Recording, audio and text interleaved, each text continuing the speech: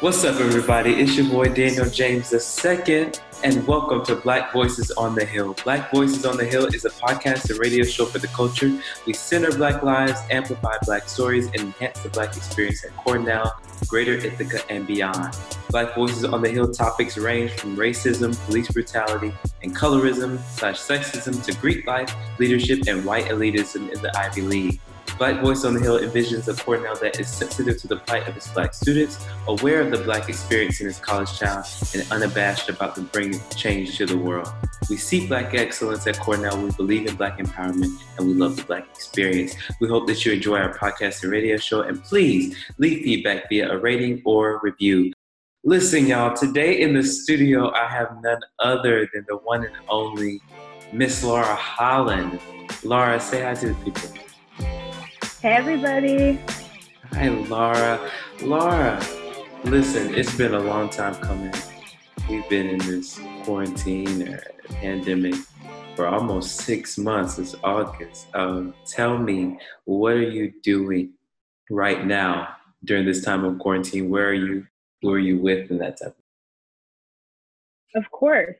Yeah. So since mid-March, I have gone back home. I'm from Westchester County, New York, specifically in Port Chester, so about 30 minutes outside of New York City.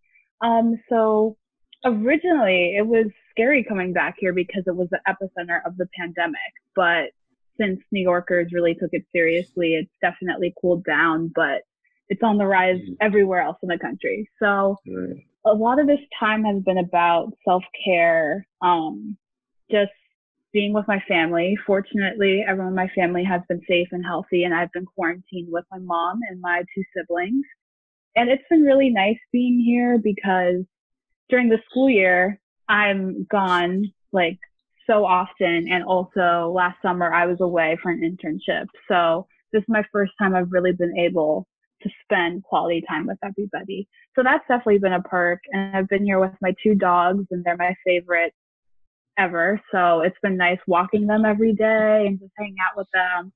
So yeah, I mean, considering everything, I've been doing relatively well, but I'm definitely excited to go back to campus and have some more me time. So that's good. We all need that. And, it's interesting even thinking about the prospect of going back because there are so many students who are not going back.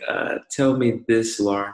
What do you think about the opening up of campus, how it's being done? Of course, you know that there was the list, the new New York State advisory list that has been published and made available, and over 35 states have been added to that list, South Carolina being one where I hail from.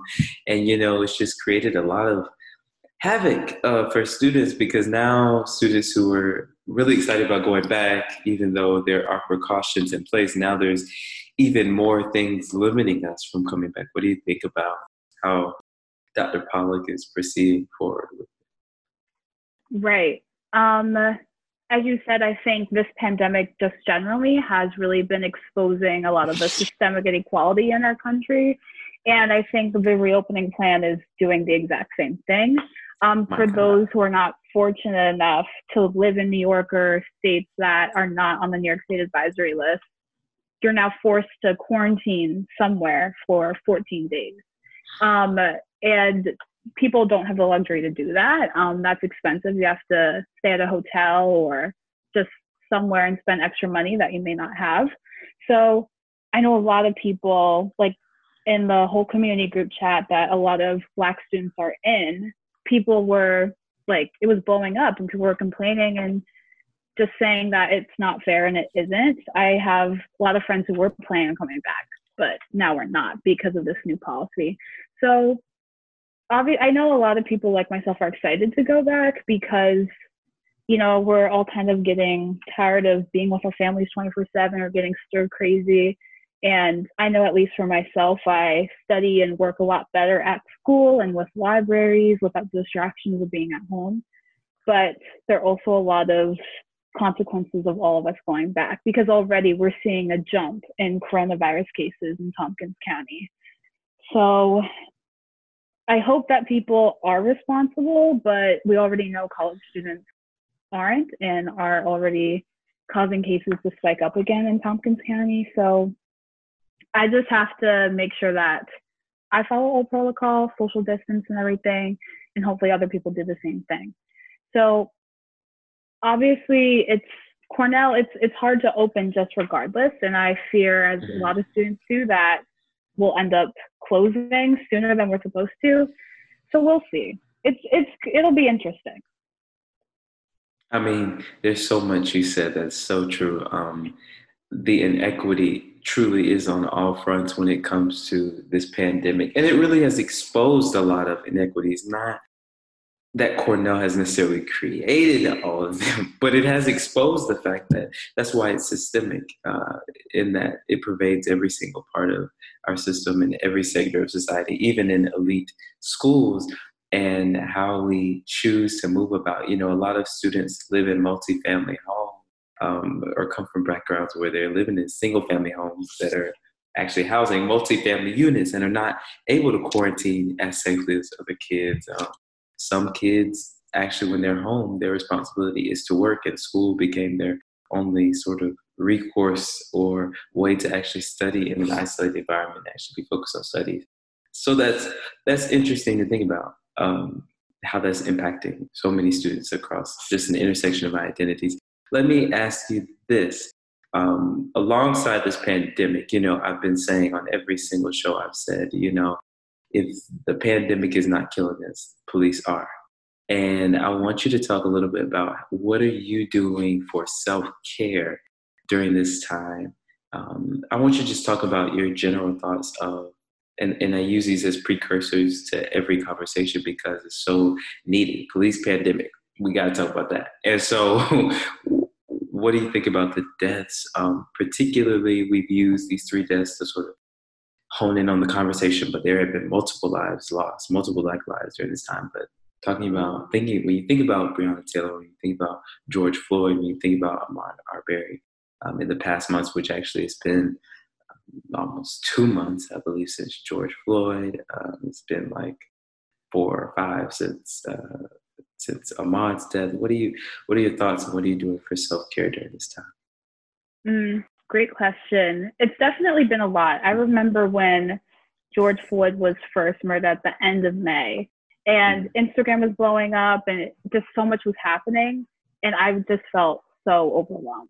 And for me, I just had to unplug, just not go on Instagram for a while. I couldn't watch the news because it's just exhausting. And I know at that time, you know, I went to an all-white high school. You know, Cornell's a predominantly white institution. I had a lot of my friends reaching out to me saying, what can I do to help? Like, I know, like, how are you doing? I want to reach out and check in on you. And it's overwhelming trying to explain yourself and teach them things and give them resources. Of course, it's all in, like, good faith, and it's not a bad thing. It's a good thing that they are reaching out. But it's exhausting seeing everything online and trying to be a resource to people as well. So for me, it was really important that I was surrounded by my family and that we were together to just kind of relax and take our minds off of things. So for me, like, just watching like TV is helpful. Just watching an episode of something to just take my mind off of it. So that's been really helpful. Also, I mentioned that I have 2 dogs, so I walk them at least twice a day.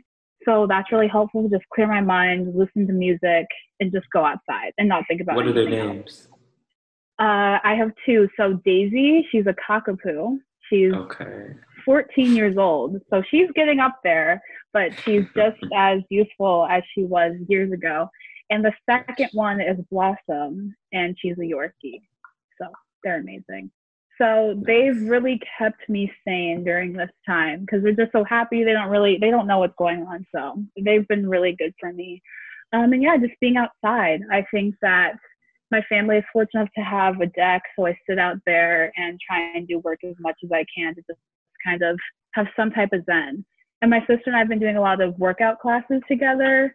Cornell has Zoom classes every week, so I've been taking advantage of those. So we do yoga, we do Zumba, we do all kinds of like cardio and strength stuff. So that's been helpful, just kind of putting my energy somewhere else, because it's been great that the Black Lives Matter is seeing a resurgence despite like how terrible these deaths have been, and there's a lot of momentum in the movement, which is good, but it definitely takes a toll for sure.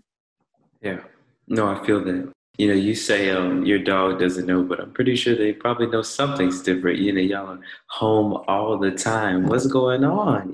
And but it is interesting to think about that. And the earth has had time to also heal, though, while we've been inside. So that's also something to think about. But in many ways, there's also been pain, and it's like, how do you grapple with these two conflicting like notions of like the earth needs to heal, but also like there's like human hearts that are hurting and in pain, Right. And it's interesting to think about just policing in general. I wrote an article that talked about that the good apples that spoiled the bad bunch, and it basically talked about how the policing culture in America, it produces good fruit only by happenstance, but the culture is actually built to produce cops that brutalize and cops that do not protect citizens. And essentially that good apples often spoil the bad bunch. I tell the story of this lady in Buffalo. Her name's Carrie O'Horn, an ex-cop. And her story sort of with policing, and she sort of had a resurgence. So it's just interesting to think about even how this has brought larger questions of policing and larger questions of how police are in schools and just every single segment of society as well, and how we're addressing inequity on every single front. So it's interesting to think about.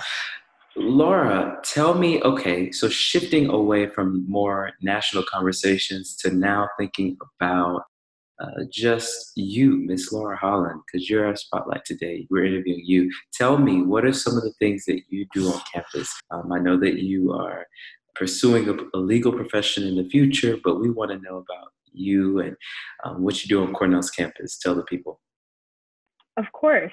So I'm really passionate about the law and social justice and the intersection of those two. So I'm involved in several things on campus, but I am really passionate about community service as well. I've done that all throughout high school. And I think for us to really understand issues of communities that we want to help, like we have to have hands-on work in helping them through service. So I'm part of Alpha Phi Omega, or APO, the community service fraternity. I've been involved since my first semester freshman year, and it's been really great. A lot of my friends are in it, and it's a large, but at the same time, an intimate community who love helping people.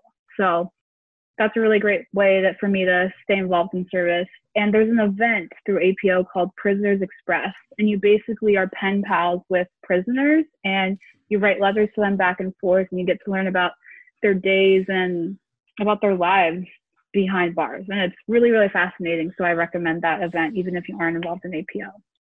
So, and also I'm involved in CAPI, Kappa Alpha Pi, the pre-law fraternity on, yeah, woo woo.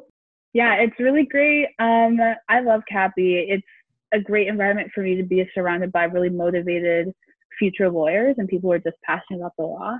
And it has so many great resources for LSAT prep and all of that. So I really love CAPI. And actually, I am the incoming diversity and inclusion chair for CAPI on eBoard. So that's been really great promoting D&I. And we have, and earlier this summer, in response to the murders of George Floyd, Ahmaud Arbery, and Breonna Taylor, several of us on eBoard had the idea to make a panel featuring Black alumni from both CAPI and Black Ivy Pre-Law Society, in which I'm also a member. So we had a panel a few weeks ago, and we selected alumni from both of our organizations to talk about their experiences being Black in the workplace, how they are pursuing their legal careers for justice and like just promoting diversity in their workplace, and how their jobs have responded to the resurgence in the Black Lives Matter movement. So it was a really, really great conversation. It was sponsored by the ILR school and other organizations on campus. So, and it's recorded, it's online. So it's really great. And I hope other people can reach out and watch it. So that was something that I did recently as diversity and inclusion chair in response to everything that's going on in the world. And it was really, really powerful. So I'm involved in CAPI and also Black Ivy Pre-Law Society. I joined that last year. And it's a really great organization where not just only Black people, but underrepresented minorities come together and just want to be lawyers and are passionate about justice and promoting diversity in the workplace and outside the workplace. It's really great. And they give you really specialized advice for like Black people and Black lawyers. So I really love it. And we got to go to Washington, D.C. this past semester.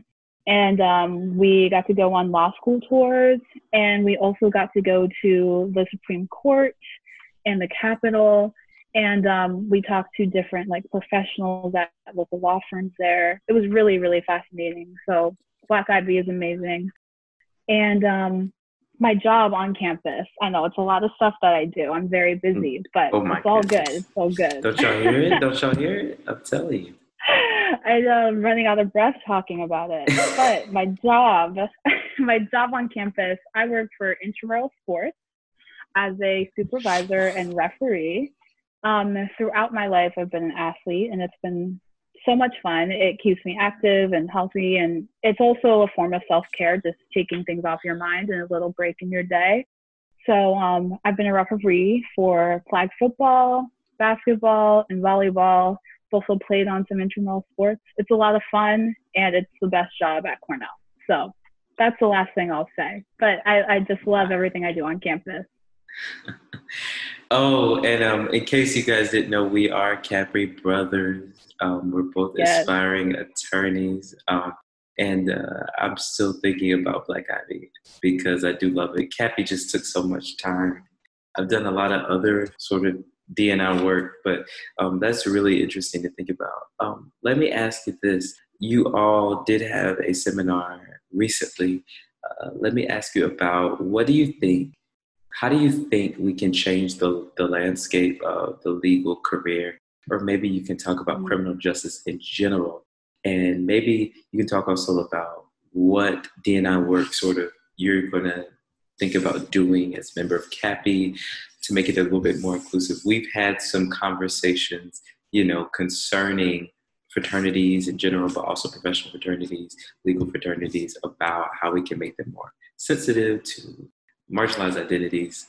How can we do that? And maybe you could talk a little bit about larger criminal justice work that needs to be done as well.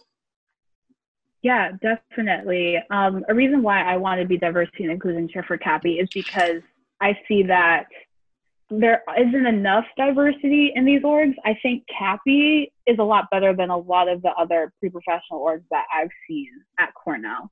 I think we do have a lot of diversity, but obviously I don't think enough. I think there can always be more. And I think diversity in all forms, like racial, economic, gender, diversity of thought, and like intellectual diversity. So I think that it's important to consider all kinds and like intersectionality. Cognitive and surface level. Right, exactly. So so I'm passionate about that. And right, so I think during the seminar that we just had about Blackness and diversity in the workplace, Asia Moore, who just graduated, class of 20, who was a CAPI brother and was our diversity and inclusion chair last year, she said something really, really interesting. And she talked about advocating for yourself and empowering minority voices like in the workplace, and how oftentimes, especially as young people and as Black people, we feel like, and as women as well, we don't feel like we're given the chance to really advocate for ourselves and speak up on our behalf and on the behalf of others. So I think that she said there was something that made her really uncomfortable. There's a comment that someone on her team made that she was uncomfortable with, and she emailed her director and said, this wasn't okay, this is why, and please do something about it. And they listened. Like, if we speak up and say our concerns, like, people will listen. So I thought that was really powerful. So I think changing the landscape of the legal profession is just speaking up, because I think we're afraid to do it. But if enough of us do, then people will listen and people will change their behavior. So I thought that was really powerful. So yeah, I would just say it's really important to advocate for ourselves, because I think no one else will. And right now, especially in this climate, people are willing to change, and there's like this white guilt and white fragility that is on a high. So I think we really need to capitalize on that. So I think right now is the time to, really reform these systems. Right. White now, right now. Right. I think it is interesting to think about that we are our best advocates when you think about Black issues, but also that Black women have had to be their best advocate, because so many movements, if the movement's not white centered, if it is a Black movement, then it's going to be Black man centered.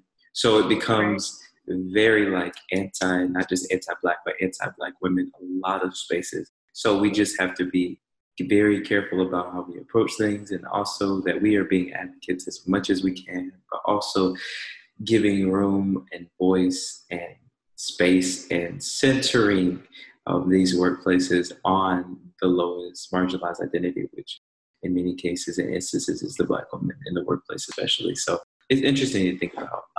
And those conversations need to continue to go on. Tell me this, where do you see yourself in the legal landscape in the future? You have not already directly said that. I haven't heard you say that, but I want to know, where does Laura see herself in 10 years or, whatever span of time? The next 5 years, where do you, because so much can happen now that you're 20, right? Yeah, right. So much.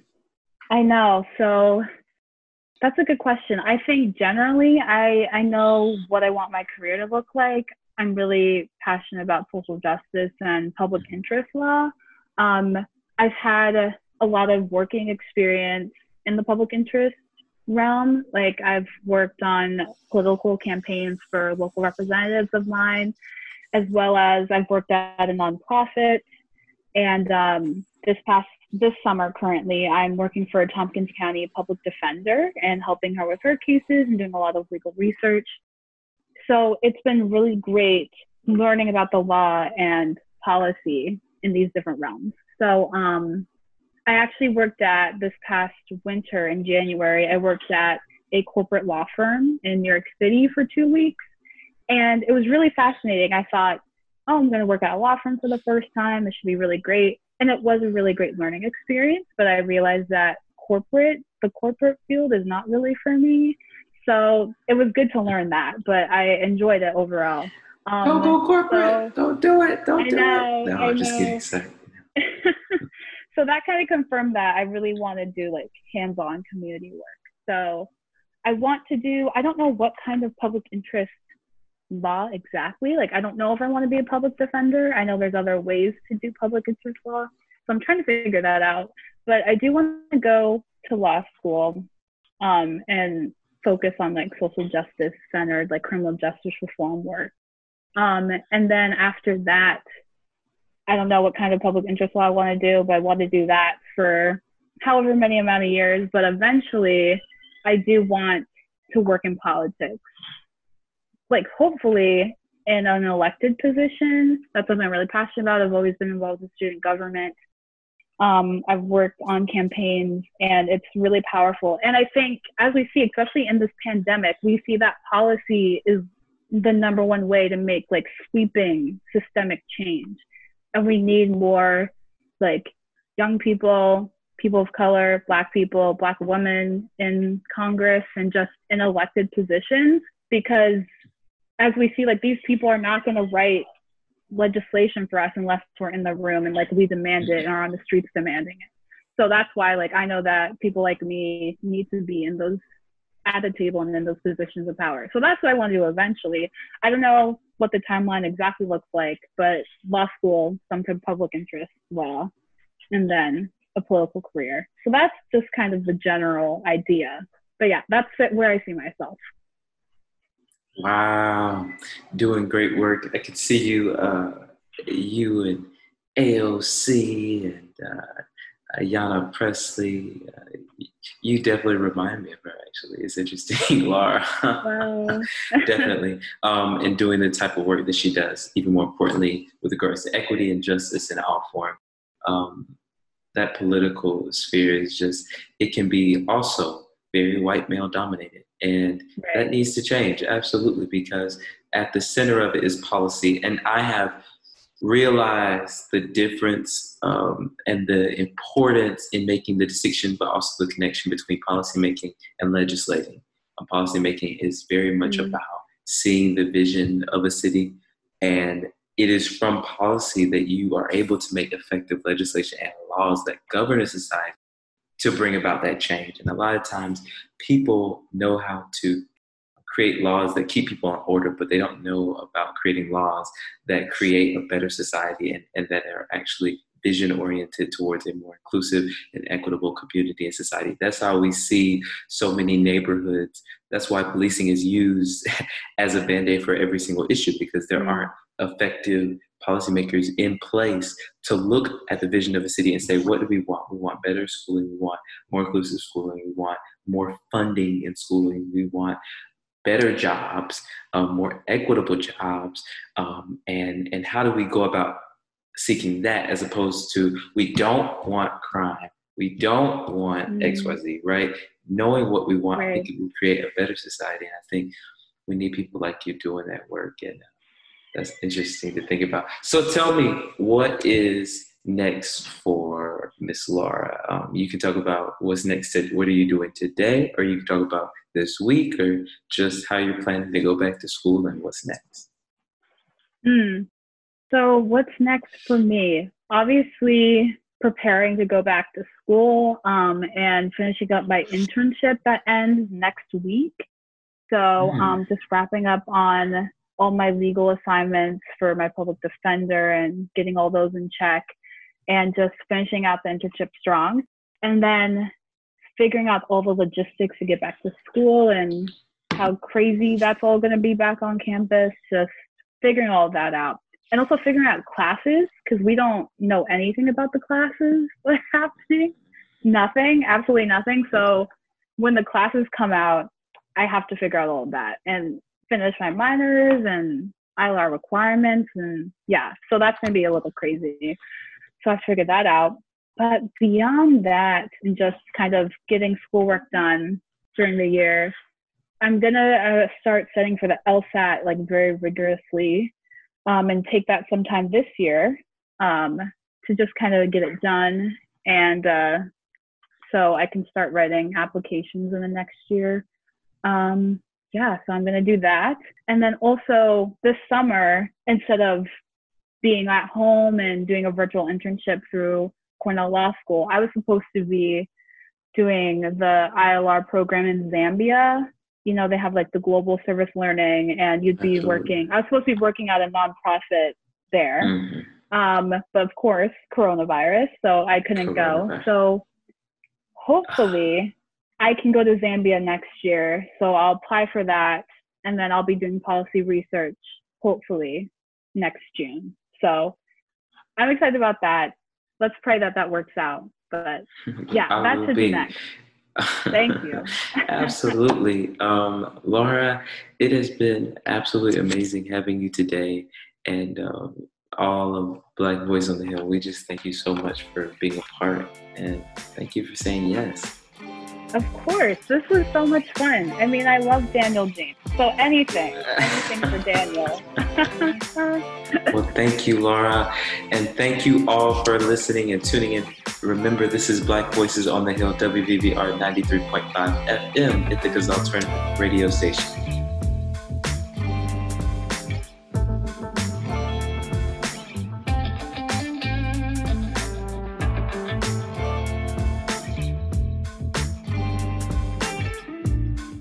Well, that's all for today, y'all. Thank you for tuning into today's episode of Black Voices on the Hill.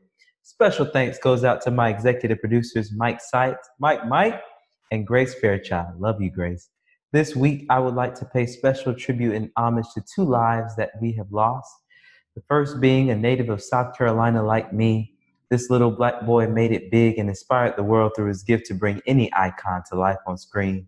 Today, we salute the life and legacy of Chadwick Boseman, the king of Wakanda, forever the Black Panther. We will always cherish what he meant to Black boys and girls around the world. so that they too believe they can be superheroes. Lastly, but not least, this person whom we've lost is not necessarily a Black voice, but she was cherished for her work as a sojourner for truth, equality for women, and today on Black Voice on the Hill, we celebrate her valiant fight as an ally in the freedom struggle for Black people in this country. Often called the notorious RBG, she was a pioneering justice on the Supreme Court. For truly, you could not spell truth without Ruth. Cornell will forever love you, and your legacy will live on, just as Ruth Bader Ginsburg. Black Voice on the Hill is brought to you by WVBR News. To see when more new and upcoming episodes and for other Cornell and Ithaca news, follow at WVBR FM News on Instagram, Twitter, Facebook, or simply visit us on our website at wvbr.com/blackvoices. Subscribe to us on all podcast platforms. I mean Apple Podcasts, Spotify, Google Podcasts, or simply tune in right here on WVBR 93.5 FM every Friday at 2 p.m. We'll see you next week, family. Peace out.